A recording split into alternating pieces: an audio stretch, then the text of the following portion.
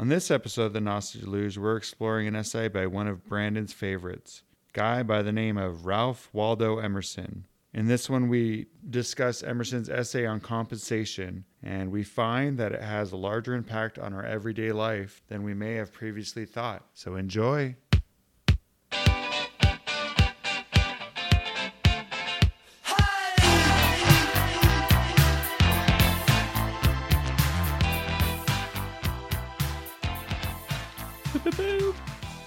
Yeah. Here we are, face to face. Welcome. Hey, Brandon. It's been 3 weeks. Yeah. So we had a little trouble figuring out what we were going to do next. Yeah. I got, actually, you don't know this, but I was feeling a little stressed. Were you? Yeah. I was kind of like, gosh, what are we going to do? Because I was like going back with the Enoch, and I was just kind of, yeah. And all of a sudden you sent me, Oh, yeah. I remember Brandon sent me a list of stuff, which was awesome. Because then I was like, oh, okay, we'll do this. You know, and then let Brandon kind of pick. Because a lot of times I think I do. Do you? Yeah. I don't know, maybe. Or I say, hey, let's do this. It's not that I'm... Yeah. But I'm saying, Whoa. but you had some really solid things. And one we're going to do next. We'll talk about it. But right now, Brandon... Tell me what we picked. Or what you picked. Well, one of the things... Besides a pack of pickled peppers. Yeah, peppers and the pea thing. The pea riddle, right? The pea rhyme. So, this is going to be a little different. We decided to go over an essay from our main man, Ralph Waldo Emerson. It's RWE. RWE. And it's actually the essay entitled Compensation. So, and the reason why I put that on the list was because we had just gone over some of the Kybalion principles, right? And I happened to read this essay several months ago, and I kind of like... I just stumbled upon it. And Brandon's been talking about Ralph Waldo our good friend Emerson Waldo here. For like since the beginning of this. So I was like, this is great because this is something Brandon's you're into, and I've never really checked out. Yeah. But what do you know about him? About I know. It's like, do I have to say his full name? Yeah. So, anyways, we'll just call him Emerson. No, we'll call him Waldo. The reason why, and that's like the least. That's like the name that we don't want to call him, probably, right? Because it's kind of like weird. Yeah. But that's apparently what he went by. I used to call him Ralph. I used to call him Ralph, or to be fun, like maybe Ralphie. But I was reading about him. You're not showing him the respect he deserves. I was reading about him, and he actually preferred to go by Waldo. I wonder if there's a little. So okay, what do you know about him then? So he was this is in the mid 1800s, right? Yeah, he was okay. I actually just opened it. Okay. He was born just 1803. 1803, and he died in 1882. He lived a long life. It's 79 years. Yeah. So he saw a lot. Anyway. Oh, and the Atlantic thing. Anyway. Yeah. So he was Look, it says right here what you were talking about earlier. Did it? Atlantic Monthly. Yeah. So I think this is a kind of a traditional story that we know a lot of people that have done this, but he was I think he was a pastor's son or something, or maybe I'm thinking of Henry Van Dyke. But anyways, the point is he was a religious guy, kind of. Unitarian minister. Was he? See? His son. And Mark's quiz. This is like a quiz on how much I know about Waldo. Where did he go to school, Brandon? Did he go to... It's a prominent one. Did he go to Harvard? Yep. Yeah. He's the elite. Was he part of Skull and Bones? Yeah. Is that at Harvard? I don't even know where that's at. I think it might be. But anyways, he might have started Skull and Bones, dude. Without any details on his life was pretty similar to most people's at that time, right? Had a few kids, a couple of them died, but he did. He was a Christian, as you saw that, was a transcendentalist. Is that what you saw? Oh, I didn't. I thought that's what he kind of started. He did. That's right. He was part of the transcendental movement, yeah. which is, I don't know exactly. Which, okay, I'm just going to say this is one thing that, because I was listening to another book this week, and it was talking about how much of an influence Ralph Waldo Emerson had on the new thought movement, Oh, sure. which is basically the Kabbalion, Yeah. all that kind of different stuff, the kind of, or, you know, like Think and Grow Rich, those different kind of books. Which is interesting because the Kabbalion was actually written after Waldo was passed. That's what I'm saying. Yeah. But I'm saying a lot of people, those people in that kind of new thought movement, they were huge fans of Yeah. our boy Emerson or Yeah. Waldo. But I don't, whatever. Ralphie Anyway. Emerson. Which Well, is so- interesting is my son's middle name is Emerson. Really? His name is Enoch Emerson. Enoch Emerson. I Yeah. like it. Yeah, I always thought if I had a son, I'd name him Emery. Seriously? Yeah. It's a cool name. Yeah. Well, one of my great grandfathers was I've named heard it. Emery. I've heard Emery before. Reynolds, but he died in the Civil War. So, Bless his soul. which side was he fighting on? That's the big question. Yeah. You'll never know. Actually, he died in Antietam, though, which is like that big bloody battle. Oh, is it? It was one of the bloodiest. It was over this little field, Okay. like Yeah, I never heard of that. I'll have to Yeah. read up on my Civil War history. And no, it was one of those ones where it was just a bloodbath on both sides. There was like this cornfield that was there, and it was just mowed down by the end of it, by Yeah. gunfire and stuff. And Good gosh. anyway, Civil War. But Yeah, not good. yeah. Fighting's not good. Mm-hmm. Anyway, but Emerson lived through all that, Yeah. and he was a big abolitionist, Yes, he was. and What I think is funny is he was actually like when a lot of people that I read and I go back and I read someone's thoughts or like like an American philosopher, especially from like the 1800s. mm-hmm. Sometimes I'm afraid to like find out what Like, some where of are the they gonna things go? that they supported. Yeah, well, like early eugenicists and stuff. Yeah.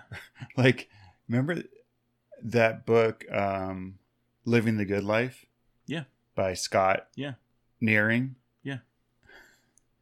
Okay. He was like, I mean, it was basically this thing on kind of they're big socialists and stuff, and it was a really good book. But you find out that Scott Nearing was a huge, like a college professor, and he was big into eugenics. Oh, okay. And I was like, son of a gun. Yeah. And that's what I'm talking about. I often will read someone Like, what? and I'll Hitler was racist? resonate with their Like, ideas. I loved Mein Kampf. Exactly. And I'll Such a good book. and like, oh, and I'll resonate with these ideas. And I'm like, Mhm. oh, this is really cool. And then I'll read more about them, and I'm like, oh, and there's some like skeletons in the closet that I'm like, I Yeah. don't really want to talk about how I read them. Yeah. You're just like, dang. But that's the things that people will throw out everything because that. But Correct. where were you going with this? I think It's Emerson been really nice because for Emerson, like, and doesn't seem to be there. yeah, he was a beast. Pure as Yeah. driven snow. my Yeah, he friend. doesn't like. I mean, I'm sure someone can come up with something bad. Yeah, he's like, oh well, he cheated on. He was bad to his kids or something. Yeah, I'm sure there- exactly. Everybody. But the thing is like, yeah, he was an abolitionist. Hey. And he as he said, actually, I don't know where it's at,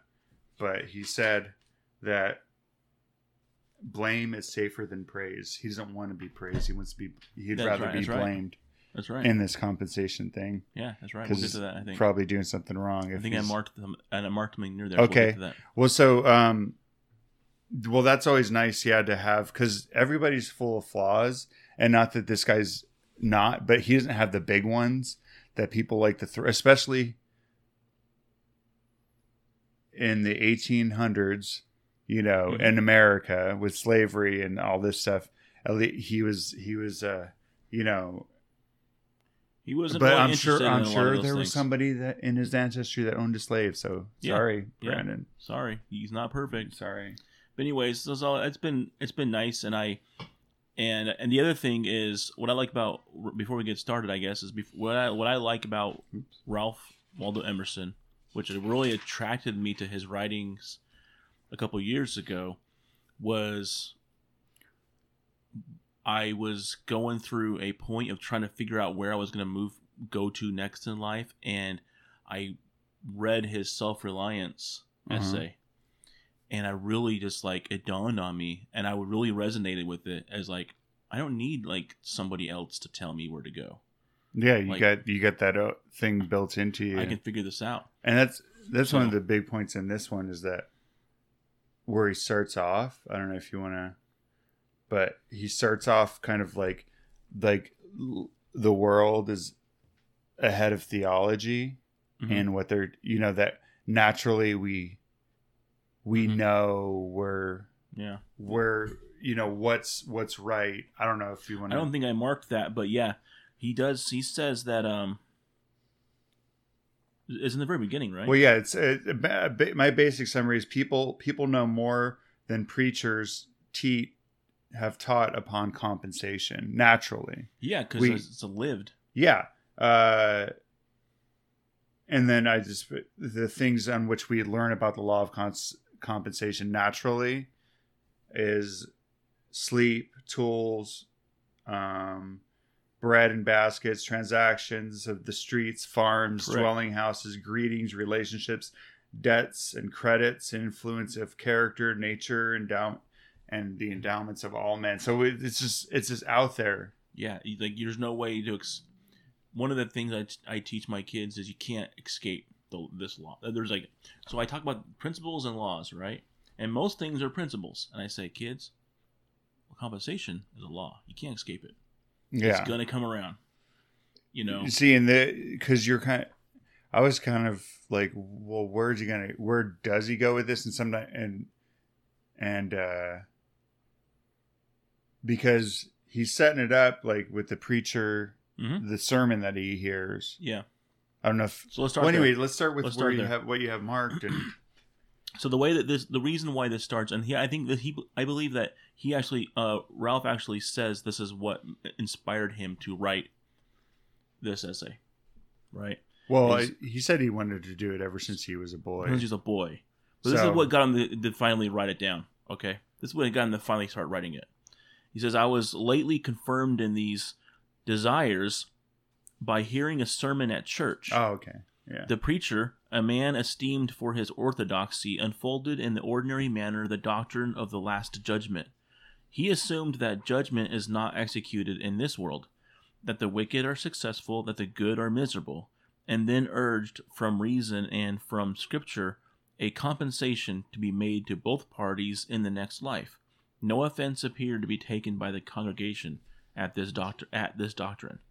As far as I could observe, when the meeting broke up, they separated without remark on the sermon. And he's like, are you guys just going to buy this? Guys, did you notice what he did wrong there?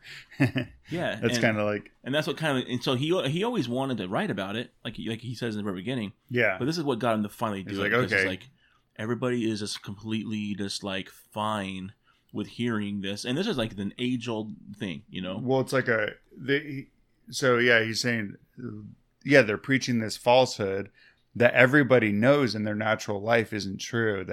That basically the wicked are successful, the righteous are miserable in this life, right? Mm-hmm. And that the judgment is not going to happen till in the afterworld or at the whatever. And that's a traditional, like in the next last judgment. In the next life, you'll have this and this and that. There's many mansions in my Father's house. So of course you're going to get a mansion. You're going to get that big mansion. Yeah. In fact, it's a little, and sometimes it's a little absurd. Like I was talking to my wife about this last night, and we're talking about some of the verbiage we've heard in the past. And it's not just like it's not just like a mansion. It's like, you will have kingdoms. Principalities, like you'll worlds, you're just not going to have like a nice plot of land where you can finally find peace and comfort, and like you're going to have like bound unlimited like kingdoms and like thrones and you'll have it all. And that was his point, is the absurdity of the idea that you're going to get eventually the things that the wicked have now. Yeah. It's like, by putting it off. And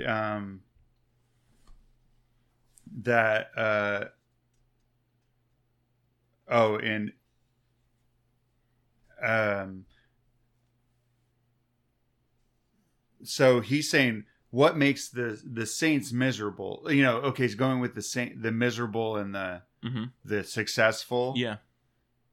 He's saying what is really being taught is that success, even the success the sinners have, but they're doing it because the successful things that will make you happy, I guess, according to what's being said here, is houses, lands, offices, wine, horses, dress, and luxury. All these different things, sure. Of course. But, and then the compensation of these things are to be given to the righteous in the next life. And then he makes this little thing. He's like, well, how's that going to happen? Like in bank stock doubloons, yeah, venison and champagne to compensate the righteous. Can you imagine like the idea that people are just listening to, but they're not thinking it far enough that, you're just sitting there with banks, like some kind of, bank stock, or I don't know if I'm making sense. I just translated it as, but just things that are worthless, that wouldn't help you. And he's like, what are they? Why are the righteous so-called miserable in this life? Is it because, and there's a huge fallacy, is that the fallacy is the immense concession that the bad are successful and justice is not done now. Now that's the lie. Yes. Is that the bad are actually, or the wicked are the successful ones, and that there's no justice going on, that you have to wait.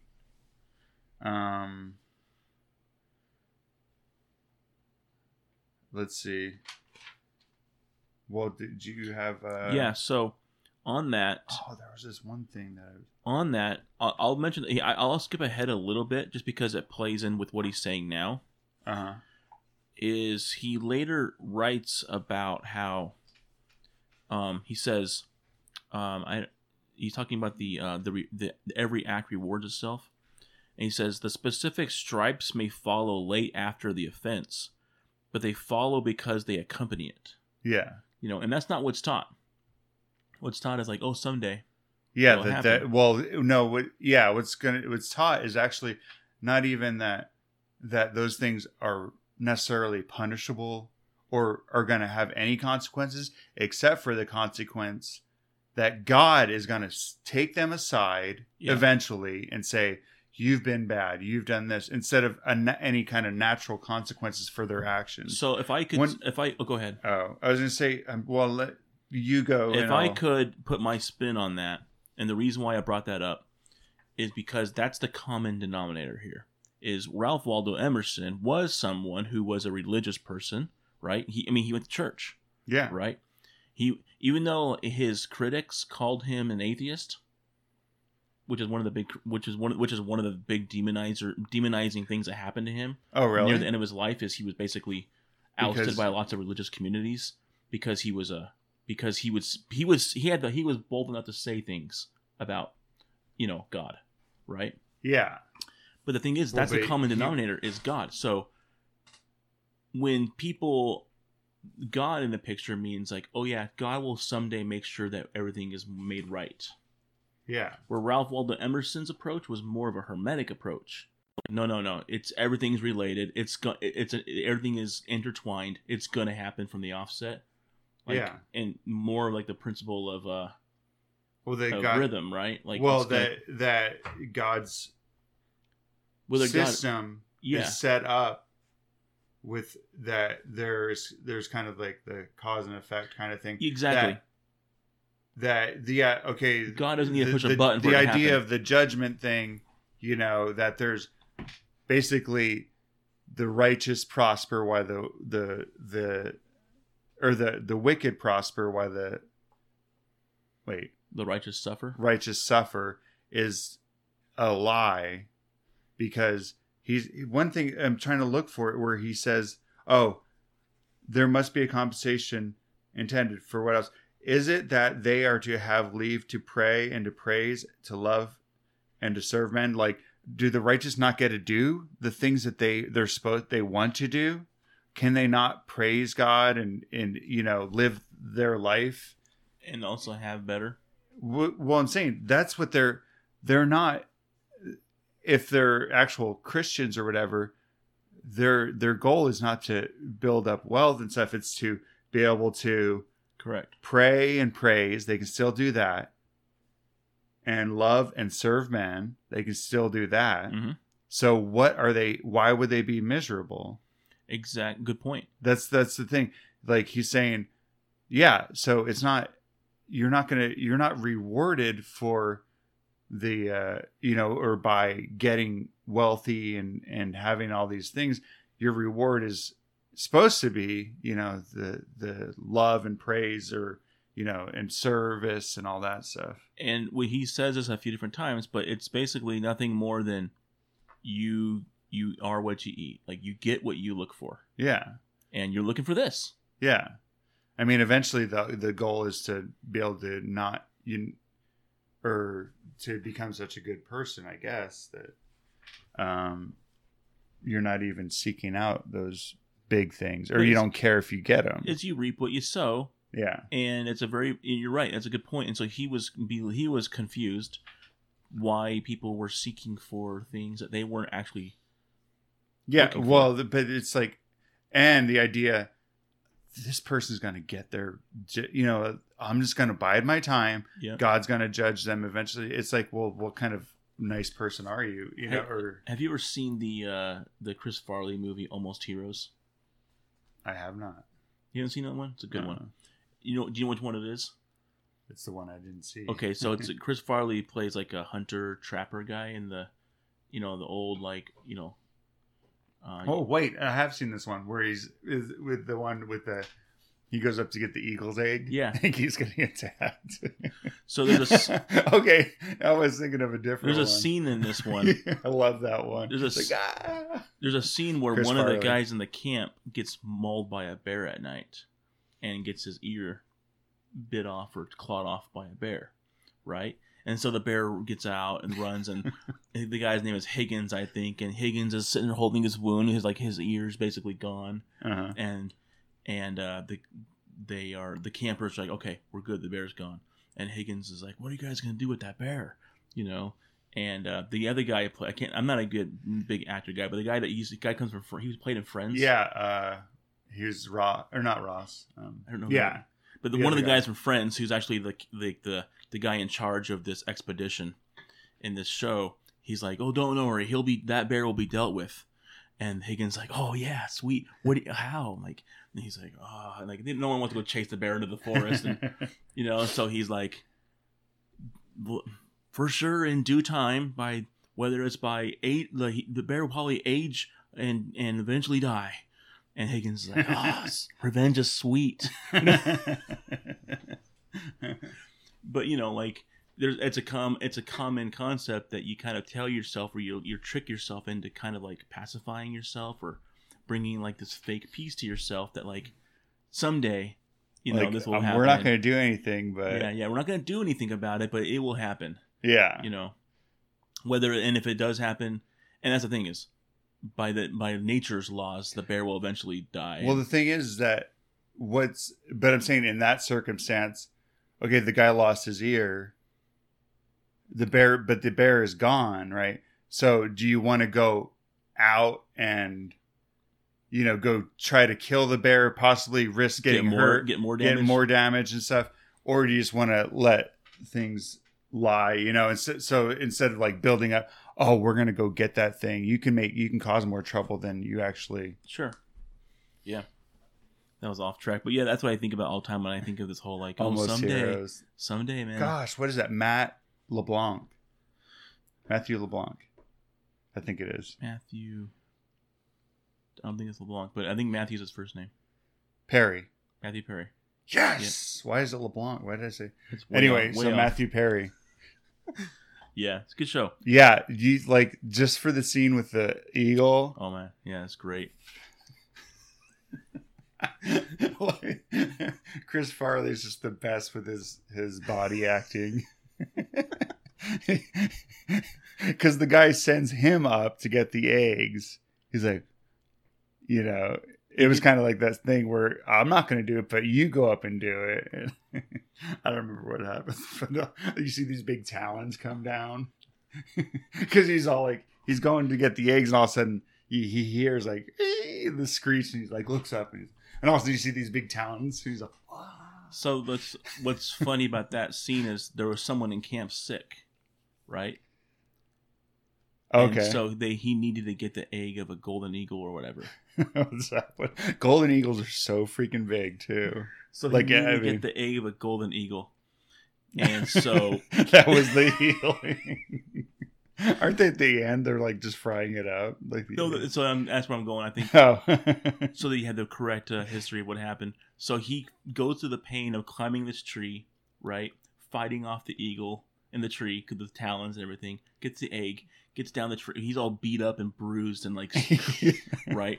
Fighting off this golden eagle for the egg, right? Yeah. And he gets down and his stomach starts rumbling.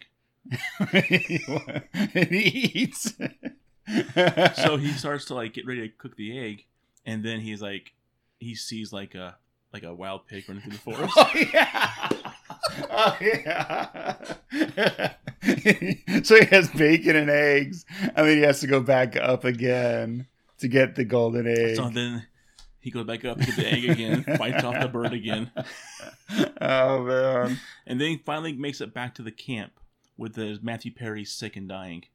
And he goes, here's the egg. And he's like all beaten and, and the Native American lady who's supposed to represent like the equivalent of like Sacagawea, I think. Yeah. She's like, okay, thank you so much. And she takes the egg and she just cracks it and throws the stuff in the trash. And all she needs is a shell. Classic. I mean, I'm saying for that one story, because I remember it was so funny, whatever happened. But yeah, how it unfolds is just worth it. Compensation, though.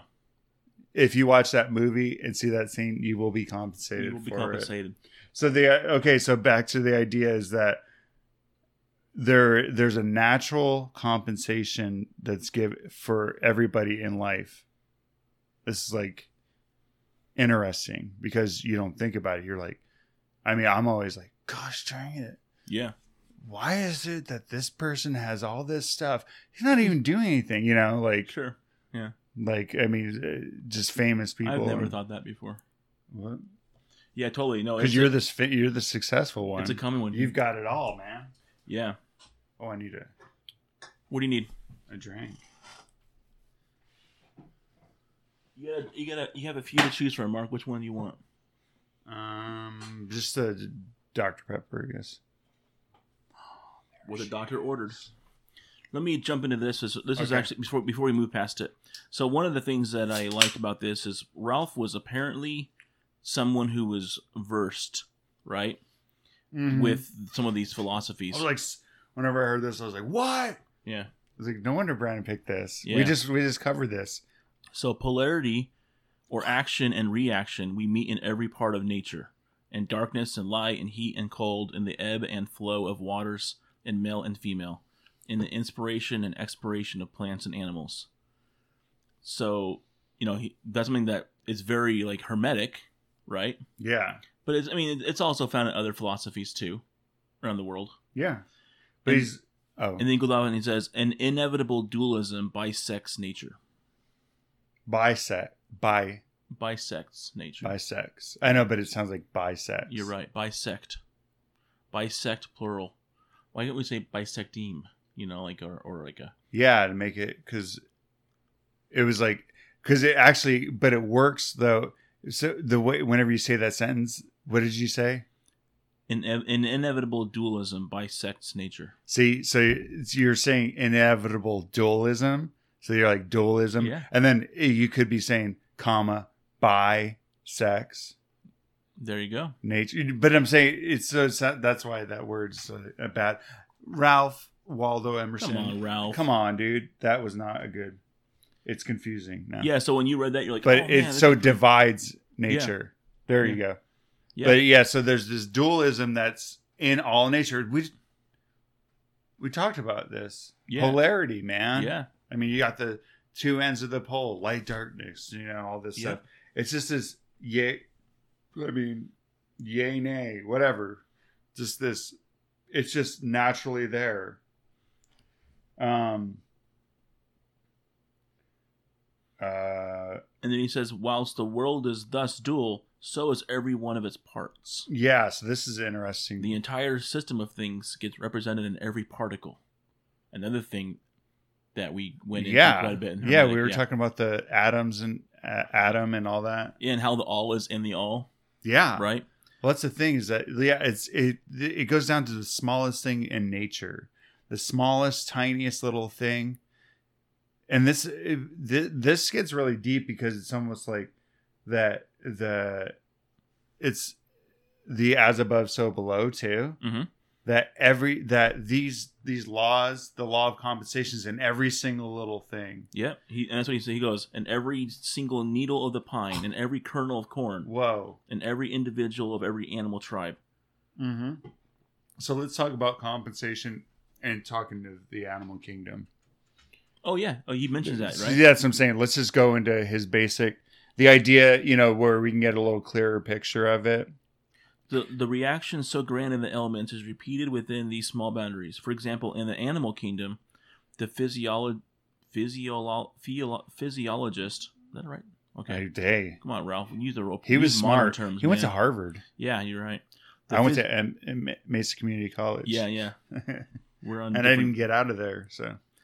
The physiologist has observed that no creature are favorites, but a certain compensation balances every gift and every defect. Yeah, so we can see that in the natural world. Yeah. Like, okay, you've got a moth.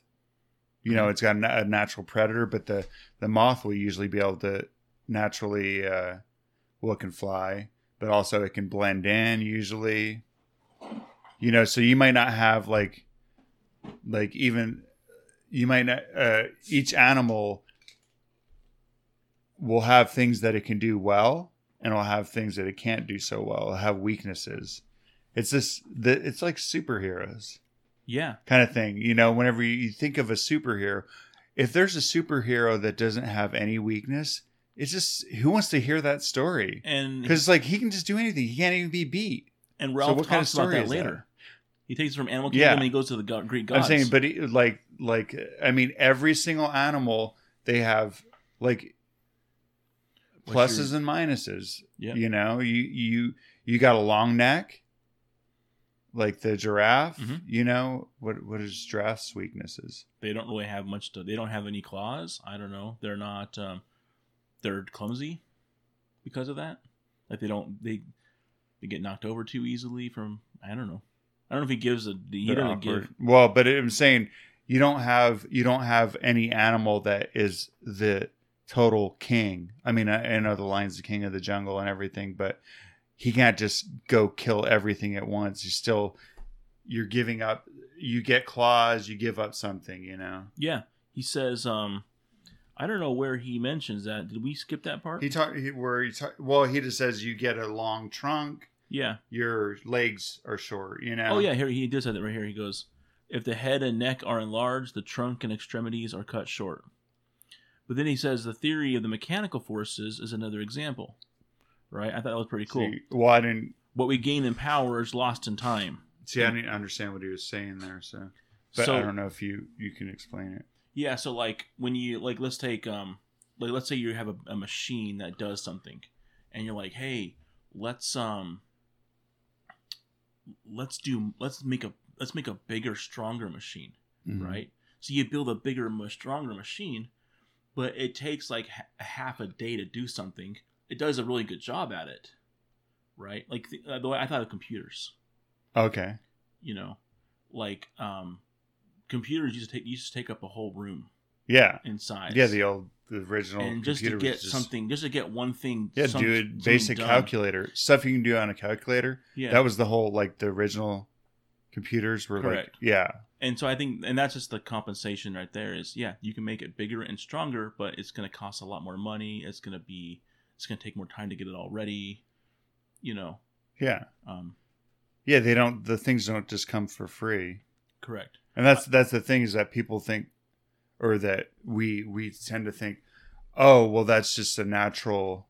And Sure. some people do have natural gifts, but I think they still have to be trained. yeah, but I think of one of the things that I was thinking of recently is like I'm going through the point now where most of right now things here, at least in this culture that we live here in the United States, Mm-hmm.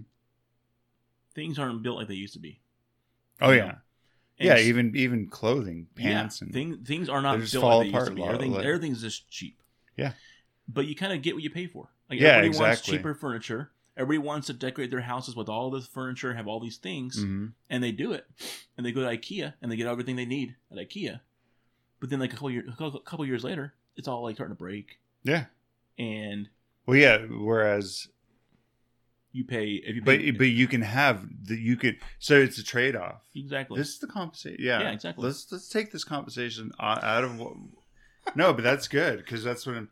Yeah, it's you can have the new designs and everything, but it's not gonna. Yeah, like you said, it's not gonna last. Whereas our parents or grandparents, they would get a set of furniture, as a wedding present, and Yeah. they would have that furniture for the rest of their lives because everything was so expensive. And they'd get it even reupholstered and everything. Yeah. Because and they could update the fabric, but it was so well made that it would last that long too. Exactly. And then they'd have the good china, which for some reason you'd never get to eat on. Yeah, yeah. It's like why even have that? But anyway, it was just a weird thing. But that's a good thing, or a good example, Brandon. Yeah. I got the burps. Is you get what you Like you drink too much soda, you're gonna burp. exactly. That's compensation. So exactly. You But get, so for the taste, and it's your decision if it's worth it. oh, it's worth it. Yeah. No, that's good. I like that. That's true too. And then things like in this world they keep accelerating too. So you're like, but you get to a point where you're like caught up in it, where you're like, I've got to get the new thing though because I can't be behind. But what are we losing? What do you pay for? Yeah, what are we losing by having the new thing? What are we losing in time or in actual like I'm saying, I waste a lot of time on my phone and Oh, we pay for it one way or the other. Yeah. And so it's a worthwhile activity actually. I know I'm One all that over I the haven't place, taken enough in my life, but it's a worthwhile activity to like take the things that come a little easy to kind of like figure out like what am I paying for here, like what's going to come around Yeah. by getting this so easily. And like that's like Yeah. your first comment you Well, made it's like- about Ralph Waldo is he was saying like, hey, I'll take the blame versus the glory, because like if I didn't do it, I don't want my name on it. Yeah. Like oh, that's true. Yeah. Cause usually somebody's, yeah. Like, I don't want to have to pay for something that I didn't put the efforts into doing. Yeah. I know how this works. Well, so, okay. So back to the idea of the animals, but also just nature in general and everything is that a surplus is given to one part, it's paid out of a reduction from another part. If you're giving, like, just for example, if you're giving your time to working out, to your body, Mm-hmm. that's time that you're not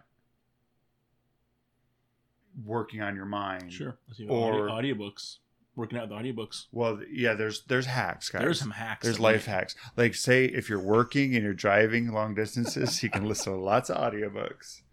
But I'm saying, but if you're focusing on one thing, you're inevitably giving up something else. It's like this is where the Bible came in.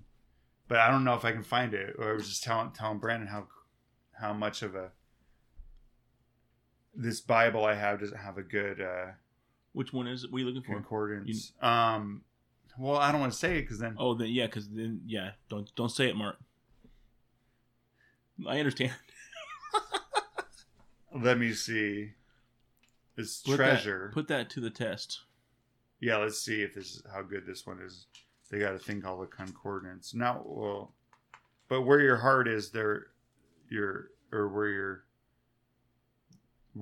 mind is, there. Wait, how does it go? Where your treasure is. Oh, I know you're. Oh man, I know what you're referring to. We suck. Yeah, we're not. See, this is the word. They have the worst concordance. I'm sorry. Half of parables tell that story, anyways. But yeah, but yeah, where your heart is, there's where you're putting your time. Actually, in this case, where you're putting your time, that's where your heart is too. Yeah, where you're giving it. You know, are you spending Time? Oh my gosh. Yeah, dude, that was a bonus. It's about time. That's what it's all about. But yeah, and that's true though. You know, it's no man can serve two masters. Eventually, you're choosing one by serving, doing any part of the. You can't choose. You can't serve two masters. You're either choosing the one and denying the other. That's just the way it goes. That's compensation right there. It's just like basic nature too. Yeah, like it's nothing.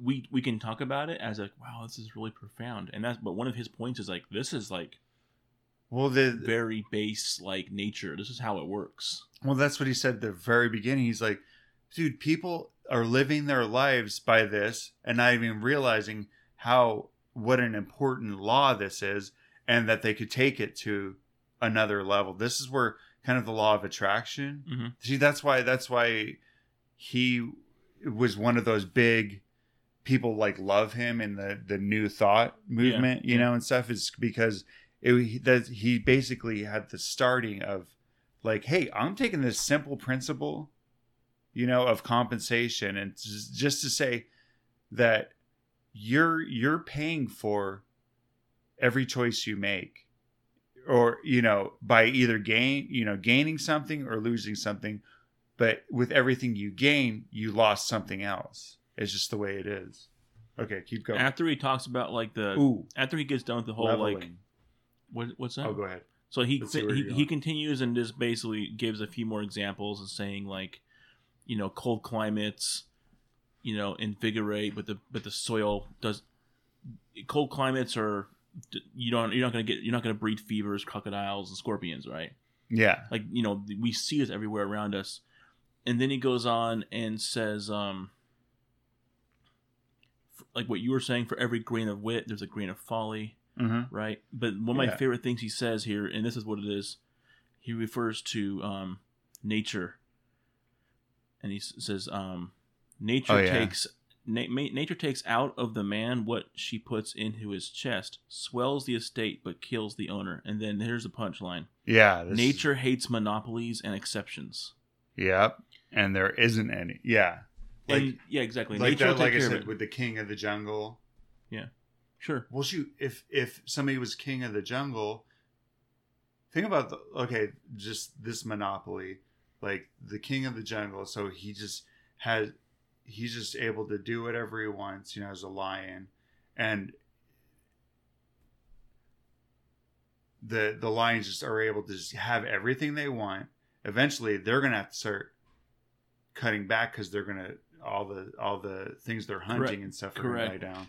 Yeah, they lose if that makes sense. Yeah, it does. I'm not like I can picture it though. Yeah, it's just like eventually there's no more like the cycle kind of stops because you've like killed it all off. Yeah, like, nature naturally will kill off if either side is out of balance. Like say the gazelles, there's too many, they'll just naturally start dying. Yeah, you know, or if there's too many lions, and then all of a sudden all the gazelles, totally, the lions are going to starve. I'm going to start telling my kids, or they, you know, the kind of like If that makes No, it does. That's what it's like. It's a game of life. so. The nature hates Monopoly. monopolies, and most people hate the game Monopoly because it goes way too long. Yeah, the card game is pretty fun. You tried the card game? Yeah. Okay. Yeah, I actually have, and that's a lot shorter. Yeah, And it's I think you mentioned that before actually to me. Okay. but nature naturally has a natural leveling to it. The balance, the scales, and that's what we were talking about with the whole, long neck, or fast legs or whatever, or sharp teeth. It naturally has this balance that's gonna naturally occur. If a man has so much riches, nature's going to take it out of his health. He sits there and suddenly he's just gorging himself or something. He just becomes, what is it? Lugs? No. What is that called? Whenever they're like so soft, they just become soft. And they'll die naturally quicker. Oh yeah, Ralph actually calls that. He has a funny word for that. What does he say? He says, "lose their manliness," or. But anyways, we'll get to that probably. Me and my wife talk a lot about the zodiac right now. And what's funny with the zodiac? It's not funny, but what's interesting about the zodiac is there's nothing funny about the zodiac. Yeah, it's not funny at all. It actually is funny if you read it on your own. You're like, oh my gosh, and you laugh a lot. But the thing is like the way the zodiac's all like configured and set up, and of course this is man that's decided what is what. Mm-hmm. But everything has, I'm a Pisces. Pisces have lots of good things. Yeah. But there's also a few things that suck and that they're bad. Yeah. And it's easy to kind of like pretend like those don't exist. Like I don't want to look at those. But yeah, everything's balanced. That's like the key. That's like the key word of this whole thing. Balance. Compensation is balance. Yeah. And whenever life gets out of balance, but we'll talk about that. So he uses the example of a farmer versus president, kind of like the. Do you have a? I do right here. Or well, can I just mention this real quick? Yeah. Okay, this is the funny thing. Okay. Is a man too strong and fierce for society, and by temper and position a bad citizen, a morose ruffian with a dash of the pirate in him? If he is that way, right? Uh-huh. Nature sends him a troop of pretty sons and daughters who are getting along in the dames' classes at the village school, and love and fear for them smooths his grim scowl to courtesy. Thus she, referring to nature, contrives to itinerate the granite and felspar, takes the boar out and puts the lamb in, and keeps her balance true. I wonder if that's talking about kind of, okay, so this guy, because at first I was like, what is he talking about? I was kind of, I was like, well, that seems weird. But now that you read it, it seems like maybe they were saying, okay, so this guy is a pirate, basically. Rough around the edges. Yeah, I mean, basically, let's just say mafia or whatever. Yeah. But then he has kids, and his kids are growing up in society, and he wants them to have, so he's doing all this dishonest stuff, but then his kids become good citizens or something, Sure. It's kind of like if you think of the Irish, whenever they were started out, they were like here in the U.S., they were like the worst. People hated them, but eventually, and they were did criminals, all this different, all these different things, and same thing with the Italians, but but eventually they have kids, and those kids become the upstanding citizens, and that's one of the police force, like the Irish in the police force, they became the law enforcers. Correct. Yeah. You know what I'm saying? So it's not necessarily that the guy becomes good, but then all that crookedness, nature is needs to balance it out. Yeah. I don't know if that with a lot of the early Jewish immigrants. I'm sorry. I'm so harsh on these Irish and Italian immigrants. Well, I'm going to add Jewish into this too. Oh, so a lot of the early... Don't go there, Brandon. No, this is a good one. I have Irish and Italian in me, so I could talk. This is a good one. Jewish immigrants came over to the United States, and they started off as being like peddlers and tailors, and they worked hard. They were the low class too. Exactly. Just like the Irish and Italians. Yeah, but all their kids, when the tailor working 18 hours a day, tailoring clothing and drapes and stuff and working hard. But they're putting their kids into like medical school. Yeah. And then all of a sudden, a generation later, and it's like everything has balanced out. Mm-hmm. And now the Jewish community became a very like profound, wealthy community just over a generation or two. Yeah. So, yeah. Compensation. What goes around comes around. That's right. You work hard. And eventually those, you see, in the next generation eventually will lose, that education will go away, and then all of a sudden then you get kids. Then you get a bunch of kids that never had to work a day in their life. Yeah, and then all of a sudden, and it's just it's this cycle. But there's always this balance where some people do, but keeps all the money, but it's always distributed eventually throughout. So the farmer, if that makes sense, imagines power and places are fine. A farmer imagines power and place are fine things. Yeah. Right. And this is the word I was referring to earlier, but how he uses the word manly. But the president has paid dear for his White House. It has commonly cost him all his peace and the best of his manly attributes. Which I'm not sure what he means by manly attributes, but to preserve for a short time so conspicuous an appearance before the world, he is content to eat dust before the real masters who stand erect behind the throne. Well, I think that's where it's talking about it, where instead, he no longer is doing his own will, the best of the individual rugged man. Sure. Exactly. He's suddenly a servant of the state, but not only of the state, of the people behind the state, these little string pullers. Like, this is what you wanted, right? This is what you got. So, you're thinking, it'd be so great to be the president. You can do whatever you want. You can't do whatever you want. You'll lose your manly attributes. Yeah, I mean, well, and you see it every time a guy goes into office, and especially if they're there for two terms. Oh yeah. All of a sudden they go in this young whatever, and they come out this haggard whatever. Oh my gosh, the amount. I know that 8 years. I know that 8 years went by, but it's when like Obama was done, his hair was all gray. They age in dog years. Those 8 years are like suddenly they've aged 20 years. It seems like. Yeah. And I don't know if that's it just seems like that, but it's the thing he says is that he who overlooks thousands also has the charges of that eminence. He's taking on the burden of you're overlooked. Like, it'd be so great to be able to be king.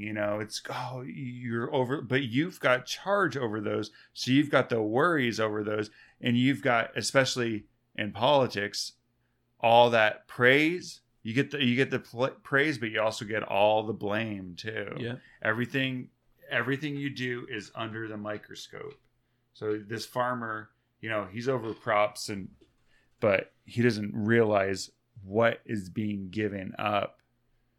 You're selling your soul, basically. Not just anybody gets into those offices. Sure. Well, that was a good explanation there. I looked up this. I think was this French or? Oh yeah, but it's the exact same thing that he says right before it. Is that what it is? Yeah, because I looked it up. Things refuse to be mismanaged. Okay, I looked it up the first time I read it. I did not look it up the second time I read it, so I forgot what it was. Yeah, it's the same thing. It's si male administrare. Oh, got it. Yeah, that's bad administration. So I did mark this. Things refuse. Oh, the line before that. Yeah. This law writes the laws of cities and nations. It is in vain to build or plot or combine against it. Yeah. Speaking of compensation. Well, the thing is that you can't. Once you get something, you got to keep it too. That's the thing, and that's where this things refuse to be mismanaged long. You're right. You know, That makes more sense. that Yeah. if you're getting something, you don't just get to keep it. You've got to keep it up. It's kind of like You gotta the maintain idea of, like, I know people, I'm not one of them, I don't think, but where they have, okay, you judge me, Brandon. No, serious. But and it's just never been my thing, but like all of a sudden they get ATVs, and all of a sudden we're pretty close to a lake here. Yeah. You know, I mean, Aren't there power? There's every a weekend couple, on power, yeah. you got boats and. So you get a boat, you get well, shoot, I need something to pull that boat. Yeah. Okay, So you get a truck. Oh, and we like to camp when we go. Yeah. Good. So you get a camper. You know, so you're getting all this stuff. So there's the upkeep of all these things. And then all of a sudden it's your life. Yeah, and then but what do you got to do for that? You got to earn the money. So you're working, or you got to go into debt. You Yeah. know, and then you're living a lifestyle, or is your lifestyle living you? Ooh. Sometimes that Yeah, happens. It's true. Is that you're really being lived through your lifestyle instead of living a lifestyle. And those are words almost directly out of the Kybalion too. Yeah. Remember that, remember the whole who's actually, the whole gender, right? Like who's actually planting the seeds? Oh yeah. Who's actually, Yeah. Well, I'm saying, you got the American dream kind of thing. Yeah. Like a house but how big of a house do you need? What are you giving up by, getting these things? And we don't think about that. It's, gosh dang it. There's some scripture I keep thinking of, but I can't. Yeah. I'm so spiritual. Just so you know, I think you judged yourself correctly. Okay. You don't have a boat in the backyard but anyways, the thing is again, good point. Yeah. It's a whole lifestyle. Yeah. You see what people get in sports too. Oh yeah. They put their kids into, me and Mark are just we're talking about people and what they do. But let's talk about something we do. Books. Yeah. I'm just saying no. Well, you buy books, but you don't read them. I don't know. I try to be pretty simple. Yeah, we don't have any problems. Well, no, not that, but even us or me, I could definitely live in a smaller house, blah, blah. Mm-hmm. That's true. I often think, it's always easy to point fingers my at kid, it is easy. It's easier to see other people's issues. They're overcompensating for something. Yeah. Especially those guys in those big trucks, or those big Lincoln SUVs. That's a line. That's a line from Shrek, right? What? Do you think he's compensating for something? Well, it's a general thing, whenever somebody's got that big. Well, because it has a short. The king is all short. Yeah. His castle's huge. Yeah. Yeah. But I'm just saying that what are we giving, or what are we gaining? What is that thing where it's counting the costs? That's what it is.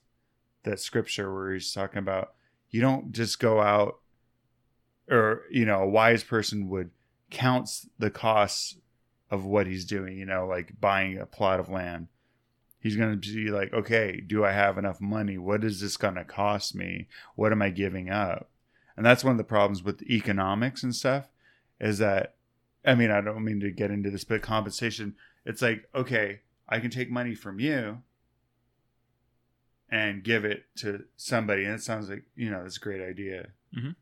But what could you have done with the money? They never put that. Sure, it's never equated, or that's not equated. It's but this is what we did, and that's the government always says, we created this many jobs, right? Yeah, they created them, and it's well, did you create them? Or for them, a tax decrease, or if you don't raise spending, you're actually lowering spending, even if you keep it stagnant. I don't know if or if you're going through a financial difficulty and you just start giving everybody like checks of you start giving everybody stimulus money. Like here, we'll make things better. We'll give you guys all money. That's what I'm saying. Eventually, things, and this isn't even, I know, but those things will eventually be compensated. There'll be the law of compensation will come into play.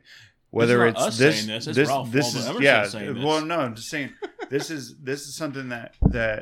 Oops, I just hit the microphone. But this is something that eventually compensation will happen. We don't know when, and that's the that's the problem. But that actions have consequences. You can't just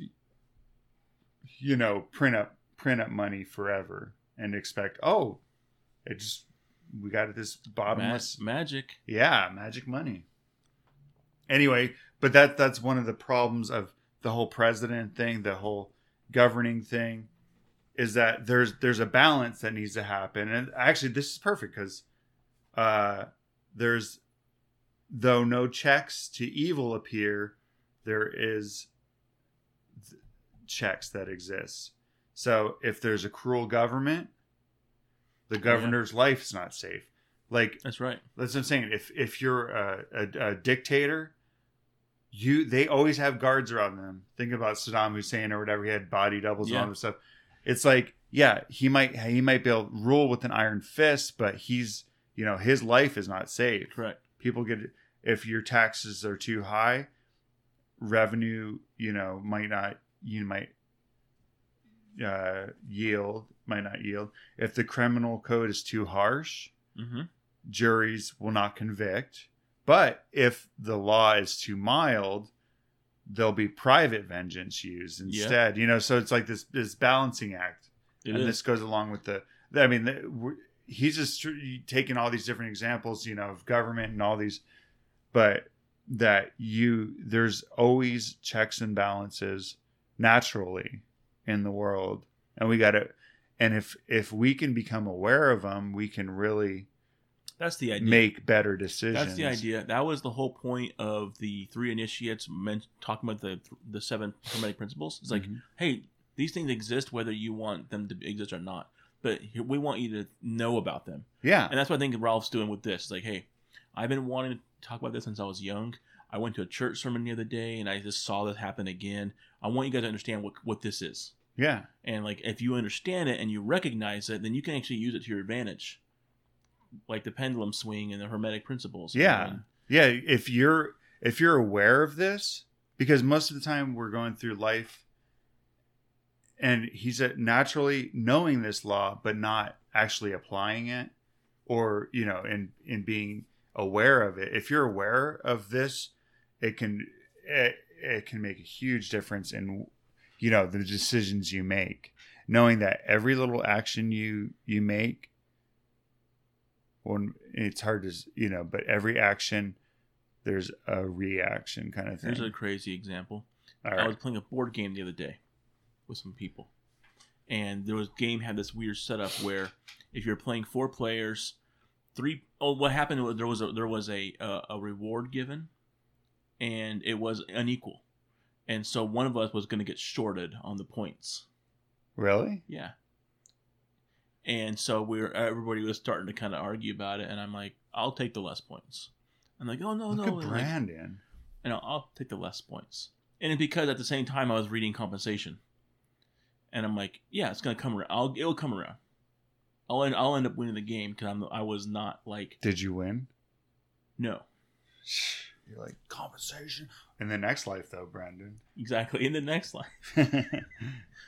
But, so what was the point? Why did they do that in the game, or is it just a way not to? They couldn't figure out. It was a game where there was challenges, and then this challenge had like a certain amount of points, and the amount of players we had, I think it was like 15 points, and you distribute the points between 4 players, and it was, I don't know why they did that way, but yeah, somebody had to take a shaft on the amount they got. You got that, and I chose to do it. You didn't get compensated. It's like paying it forward, right? Here, you guys take it. I don't, I'll end up getting more in the end. Anyway.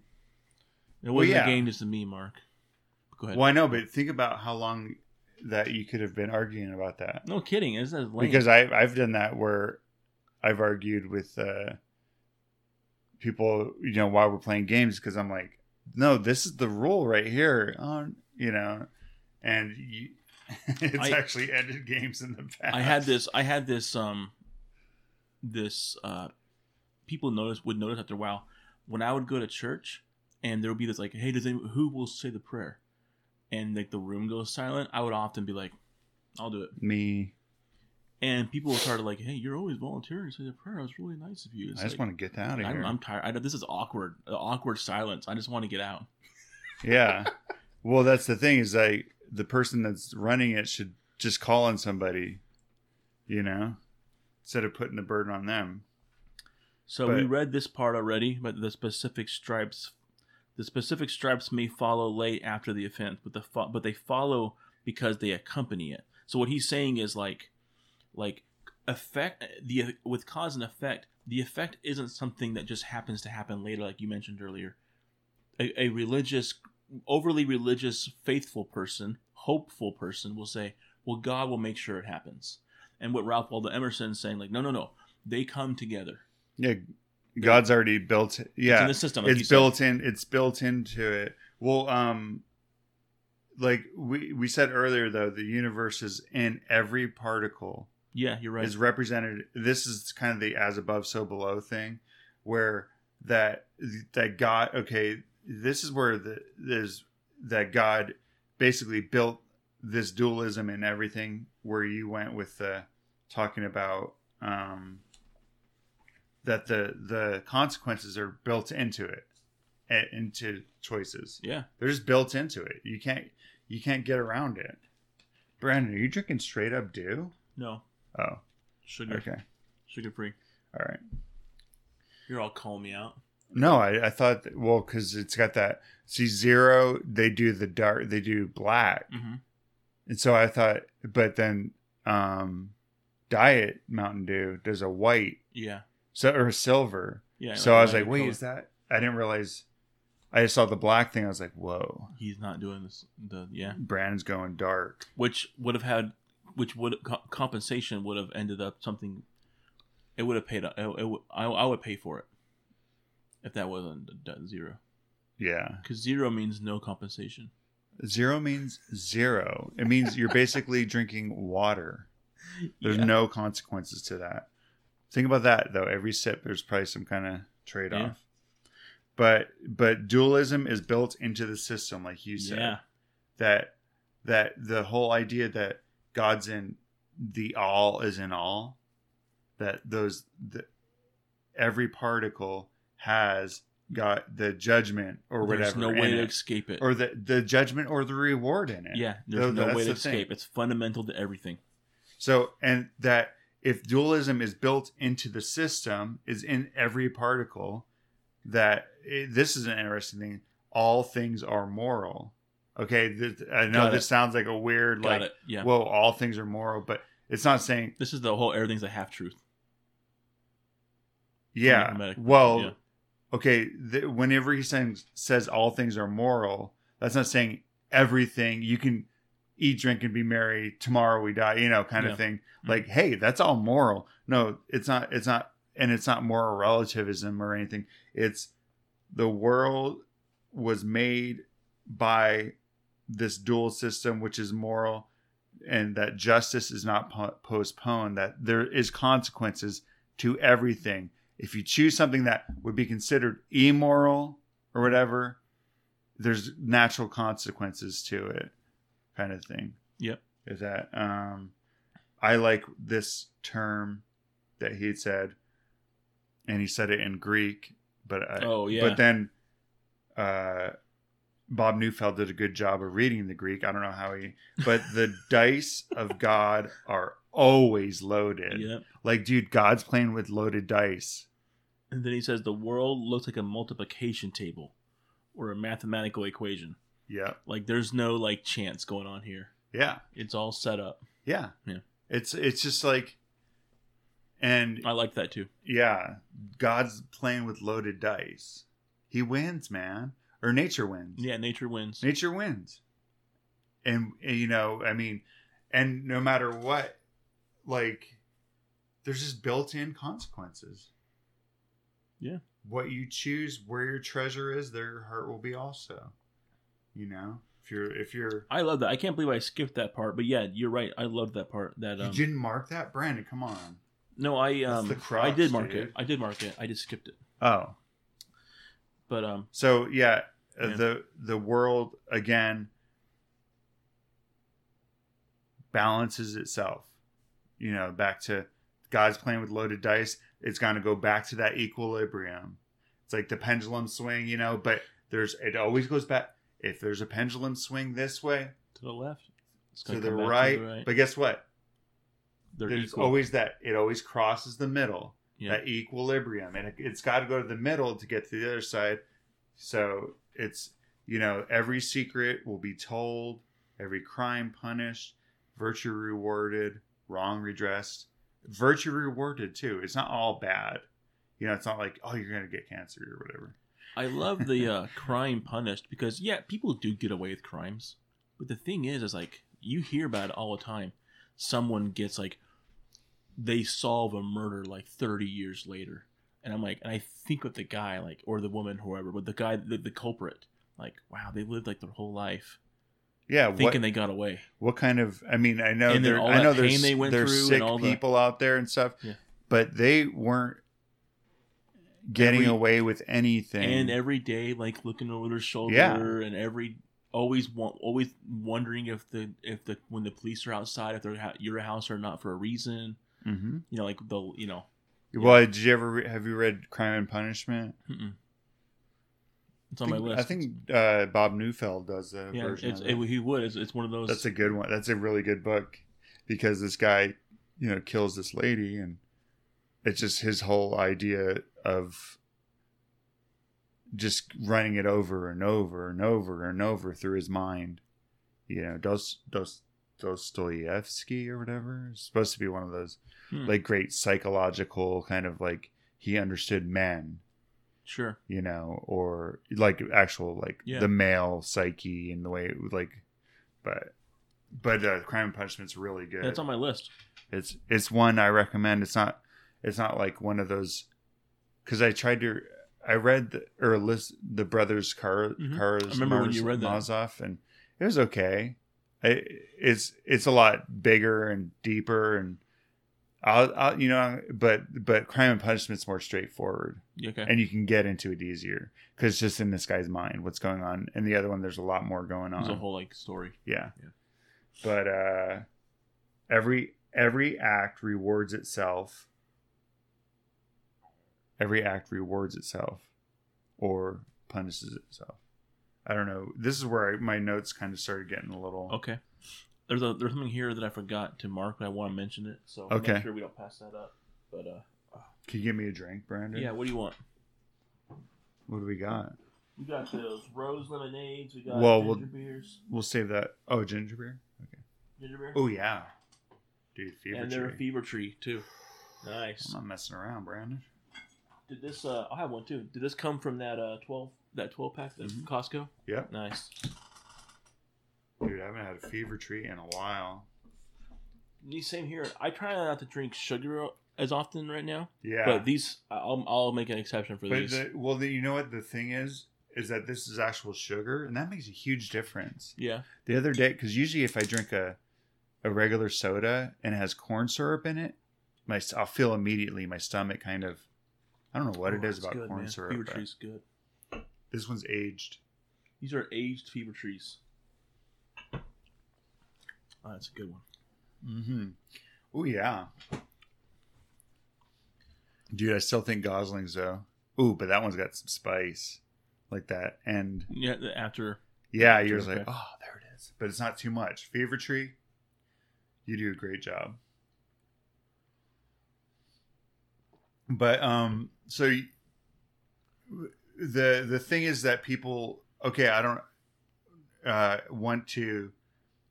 We always think of, gosh, if only I could detach, cut off the one side and just have the other, or we look at other people and think all they're having is the good side. And we don't see the other side, but yeah. Like the old, thing, about having your cake and eating it too, or kind of thing. Yeah. But it seems like we look at other people and think they're just having that good time, you Good know, point. and don't realize what the heck's going on inside. You usually, whenever you hear about like rich people or whatever later about their lives and stuff, they're it's a like mess. jerks, and Yeah. all this stuff was going on in their house and all this stuff. And you're like, but they were rich, so I guess it was Yeah. all right, you know. But you can't have this is the Dr. Jekyll and Mr. Hyde thing. Yeah, it is. Where he detached the goodness out of it and became pure evil, but actually kind of what was it saying? I kind of lost my thought. You're mentioning people taking half the. You can't do it. Like, well, I'm saying naturally, your soul, like he takes soul and body and compares them. Mm-hmm. Your soul wants to eat. Yep. But your body wants to feast. Your soul, that the man and woman shall become one flesh, body and soul, right? Yep. Or one Yeah. body and soul. But your body says, I just want the flesh. Exactly. Forget the other part, you know? Yeah, forget that spiritualness part of it, or that's yeah. And then like the soul wants a dominion by virtue, you know, over the things of the world, whereas the body has desires power over things to its own ends, you know, not I liked that part. Yeah. And then he goes on to talk about this kind of thing we're talking about with men, that we look at people, you know, and everybody's seeking to be a great person, you know, like men of great renown, like yeah. But to be great is to have one side without the other. We think that, you know, we want that sweet without the bitter. But if you take the bitter out, the sweet isn't sweet. You know, you can't have pleasure without pleasure without pain. Pleasure or pain. Oh. But pleasure if you take the profit out of profitable things. I'm trying to think how does he say that? How does he say that? He does say that. He says, okay. Pleasure is taken out of pleasant things, profit out of profitable things, power out of strong things, as soon as we seek to separate them for the whole. Yeah, because you gotta have the opposites. You can't, like, if everything was pleasurable, there would be nothing pleasurable because pleasure wouldn't exist. Exactly. It's only pleasurable because half of the other things aren't pleasurable. Yeah, you can't take the other side out because the other side is what gives any side. You're right. Or any desire for it. I don't think I've ever understood that as well as I do now that you mentioned it. Thank you, Mark. But you're right. That's what I was trying to, yeah. Yeah, you can't take it out. If we seek to separate them from the whole, it's like saying that you can't have an inside without an outside. You know, you can't have a light without a shadow.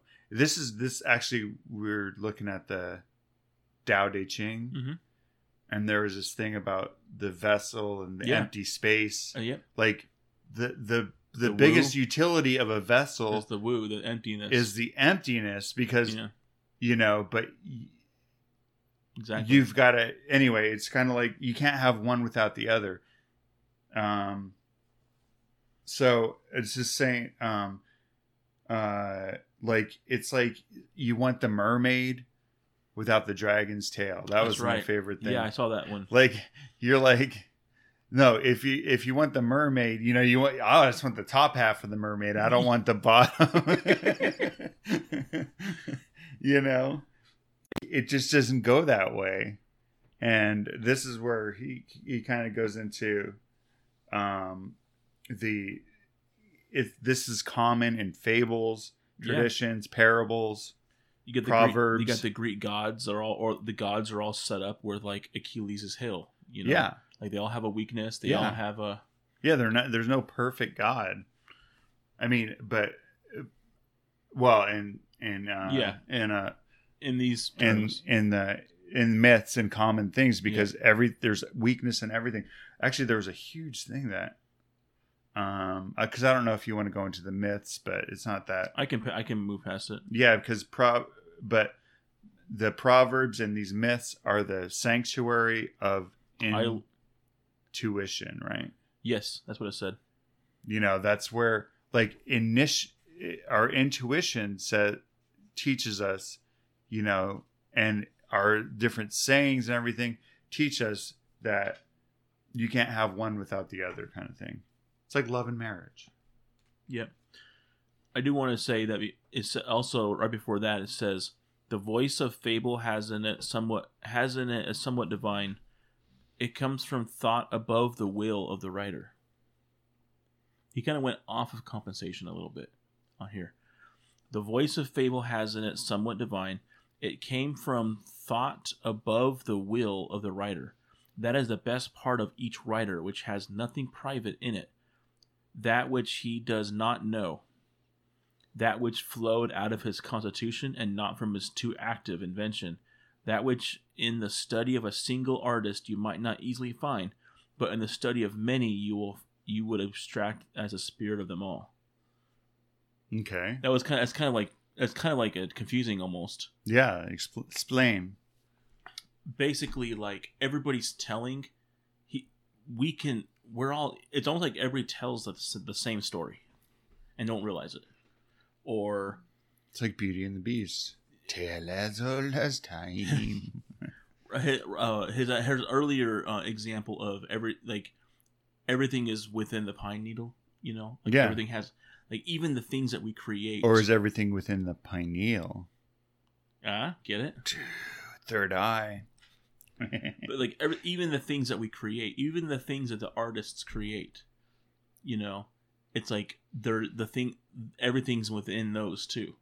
And there's meanings to things that we create that we might not even know we didn't mean to put it into there. Right? Mm-hmm.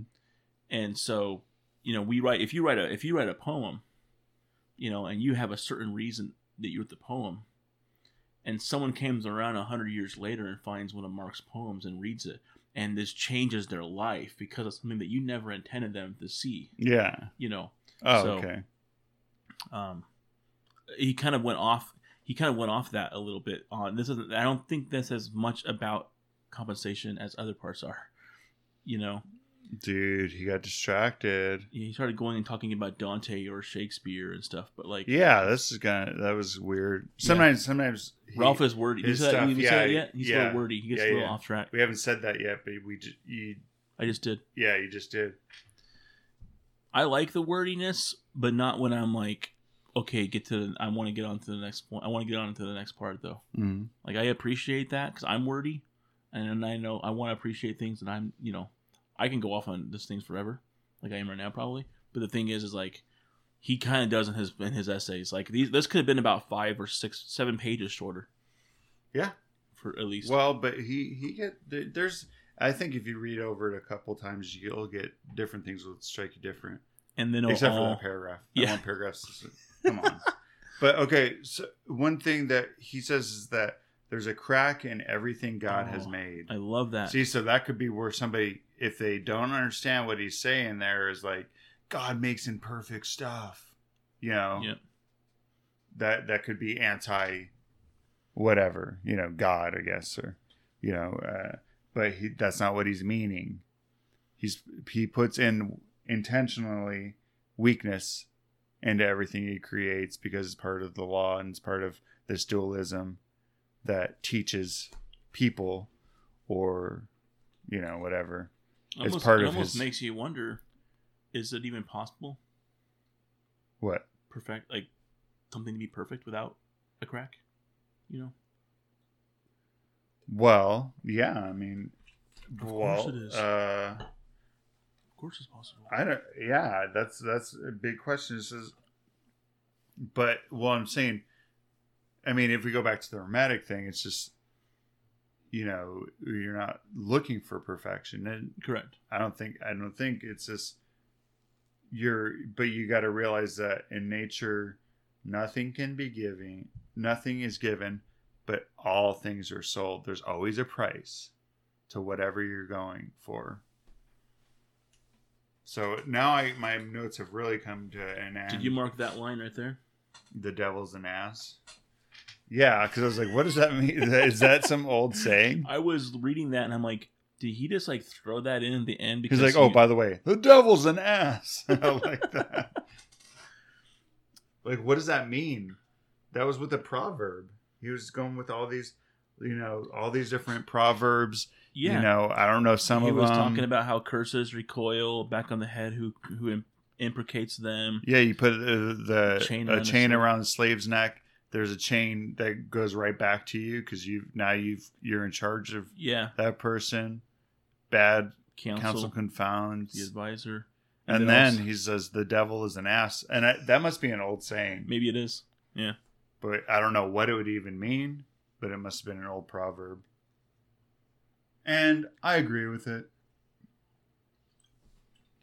One of the things I liked near the end, I guess we're getting close to finishing up, but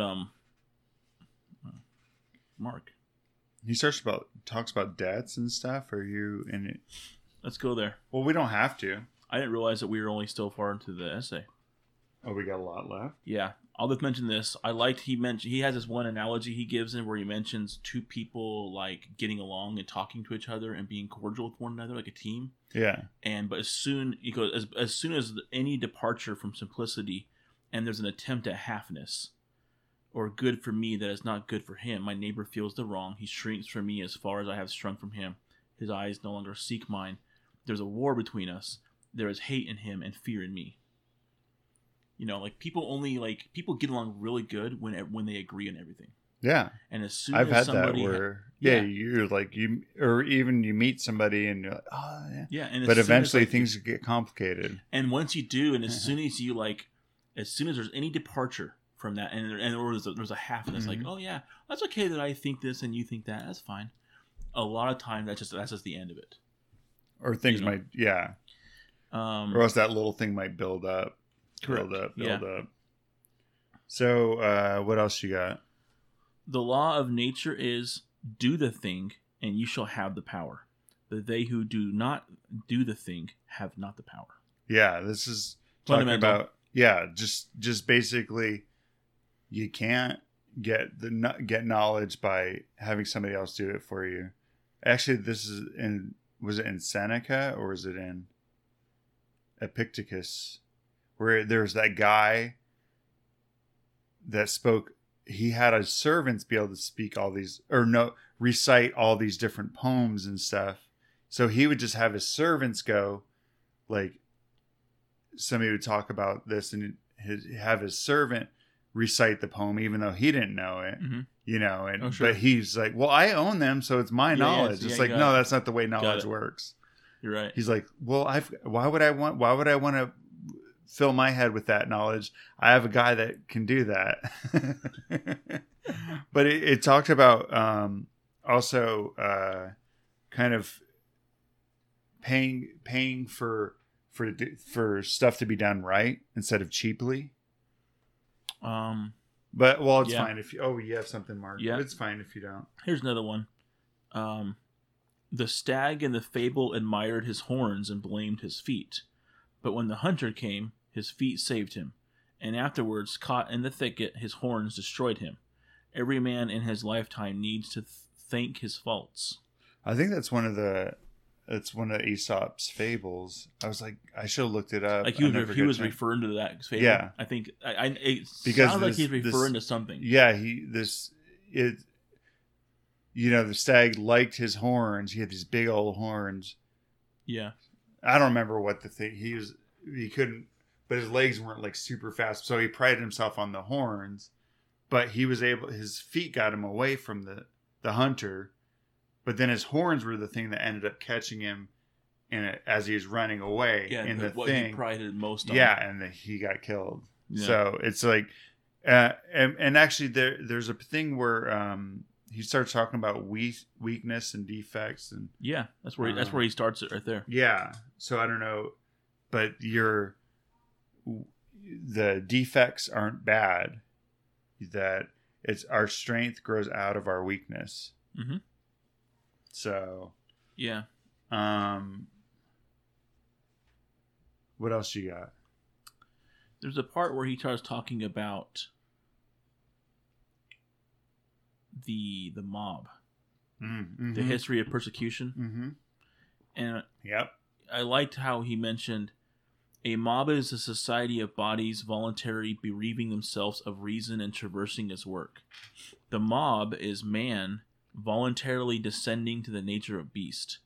Its fit hour of activity is night. Its actions are insane, like its whole constitution. It persecutes a principle. It would whip a right. It would tar and feather justice by inflicting fire and outrage upon the houses and persons of those who have these. It resembles a prank of boys. And I don't remember why he was going off on mobs. Actually. Well, he history of persecution. This is, and people that are a mob, mob's almost trying to make water run uphill. It's just like, that's not the way you get things. That's not the way to get what you're looking for. Yeah. This insanity is like, well, we're going to take it. If we can't get justice, we're going to take it out of your flesh. There's Correct. that saying. Yeah, it's right here. It says, and it's like, well, so what did you get at the end of it? You didn't get anything from it. And you probably, are going to get in trouble and all this stuff. That was an interesting thing, especially with, here. He quotes it, so I'm looking for a quote. Anyway, well, if you find it, but it was like I'm going to, yeah. So, okay, well, that was an interesting thing, especially with, different things going on is that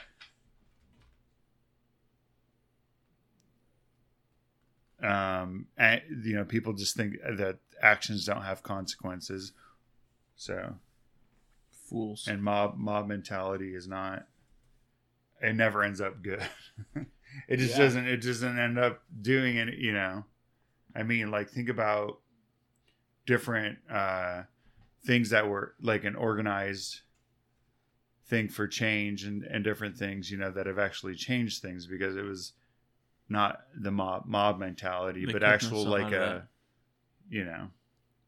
so I'm kind of like sputtering. So I think we can wrap this up easily with a few more things here that are near the end.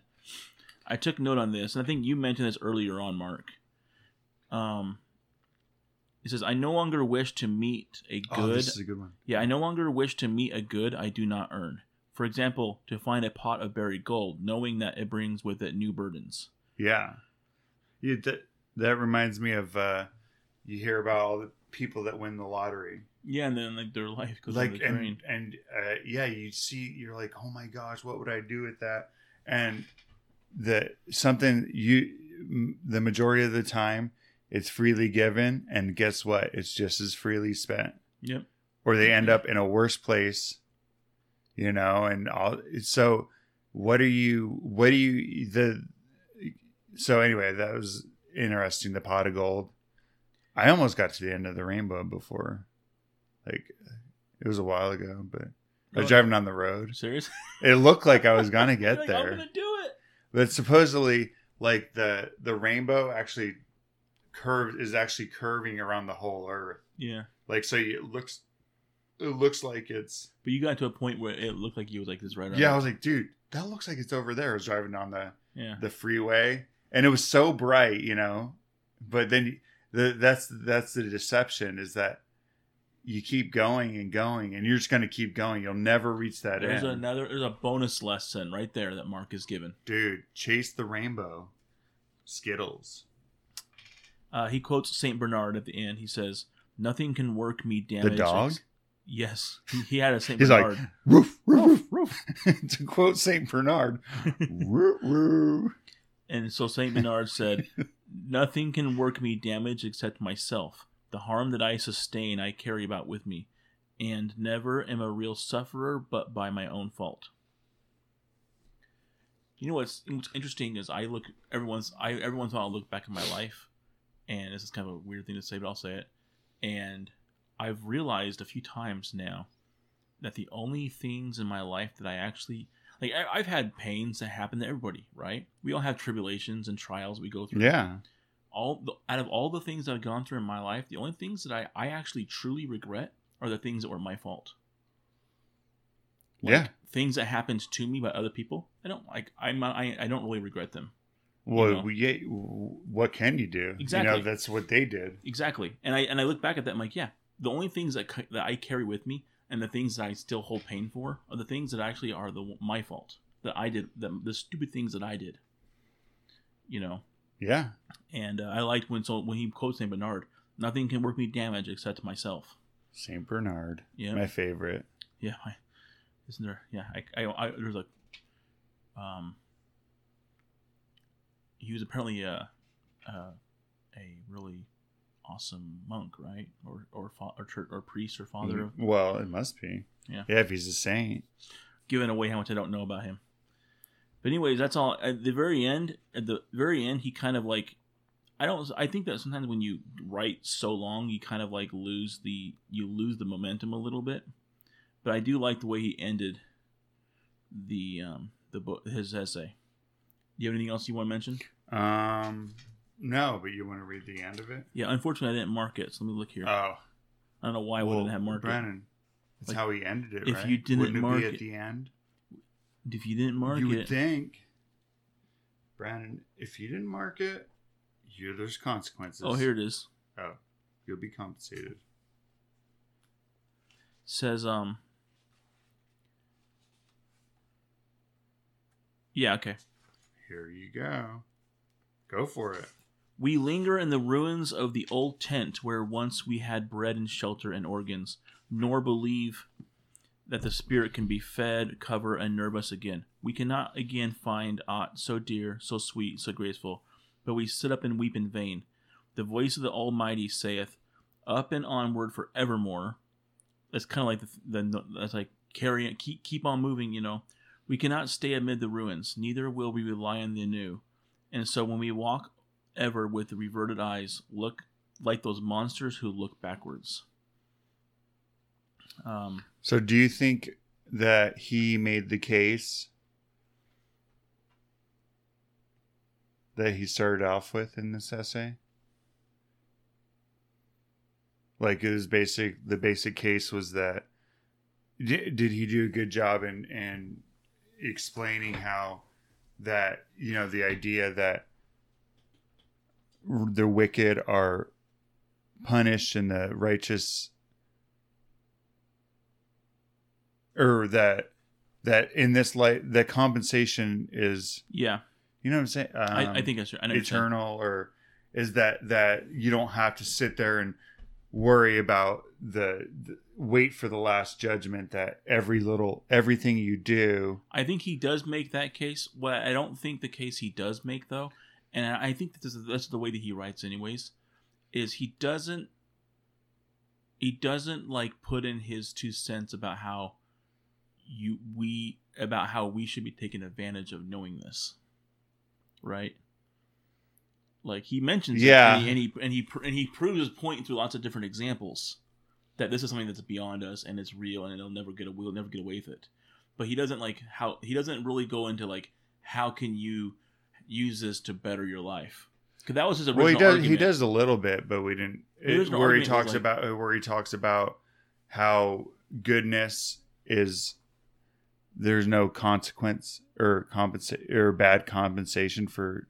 Anyway, well, I think though, if you read it, you know, and look over it, that you'll definitely. I think you did a decent job of making his point. I liked it. And near the end, he got a little. You're like, hey, you know what? Actually, there are consequences to the thing, and I think it's kind of like you're looking at it in the wrong way, you know. And he says it. That's the thing. He says a lot of his big points right in the beginning, And that's the problem I had with the other one that I read somewhat recently, a while ago, where he makes the big point, the profound, where you're like, yes, to keep you reading. Yes. And then all of a sudden he goes off on these little tangents towards the end, and you're like, okay, now he's just talking about all kinds of stuff. And you kind of like, should I even finish? But the big point was, what was the big point? Oh, that if you're, like the righteous or whatever, you can do the things that you're supposed to want to do and that you claim you want to do. You can love, you can serve. No, you can't be stopped from that. Yeah. You can have that, and that also by doing good and continually doing good, you're going to be even more rewarded, and you're going to go up. Whereas, now you're doing what Ralph did. Ralph. Right? Yeah. Ralphie. But the whole thing. Let's summarize the law of compensation. That good, every action are compensated. Every action you choose, you're going to get something from it. There's no action that you do in secret. Like, it reminds me of that scripture where Jesus is saying, whenever you go into your closet, you pray in secret. Yeah. Because your Father who sees in secret will reward you openly. Like, you work on yourself, and those you'll be compensated. In your life. Yeah. Gosh, I'm really stumbling today. No, you're not. You're good. So you did it. But just know that if you're trying to do what you think is right and do what you should, that you're being compensated with every little step, everything you do, every effort you make.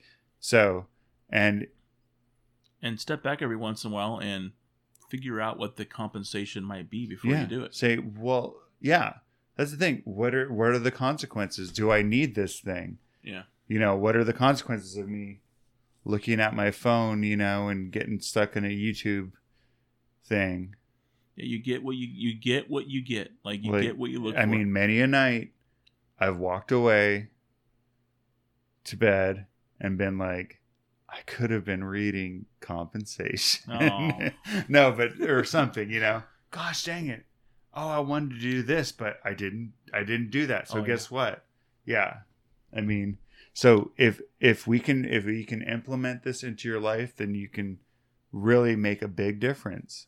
And then you can have more control over where your life is going and the compensation you get. Yeah. So. And it'll be easy to see.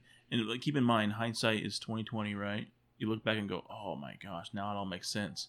But also looking at other people, observing other people is easier to do than observing yourself. Yeah. What I'm saying, if you can try to do it for yourself, you can make a big difference. Yeah. Because it's so easy to judge other people, and I hope that they get that compensation right now. But would you want that same kind of judgment on yourself? Totally. No way. So. All right. Well, Emerson, you did a good job. Good job, Ralph. Yeah. Waldo. We'll be forever wondering what to call him, right? Yeah. We'll come up with some kind of like a nickname for Waldo soon. If we ever had to mention him Just again. Emerson. Emerson. Let's do it. I mean, Emerson. who else is called Emerson? Nobody. The Glue. But no Elmers. No, that's Elmers. Yeah. And we're good. We are good. Okay. So there we go. Thanks, Emerson. And hey, Mark, that was a good discussion. Yeah, it was an interesting discussion. Hopefully it made some sense. So. Yeah, it was a little bit different than what we've done in the past. So hopefully that's cool. And yeah, next time, we'll talk about it in a smorgasbord, maybe what we're going to do next.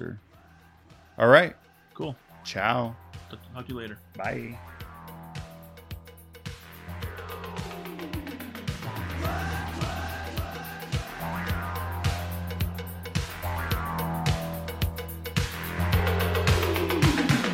What?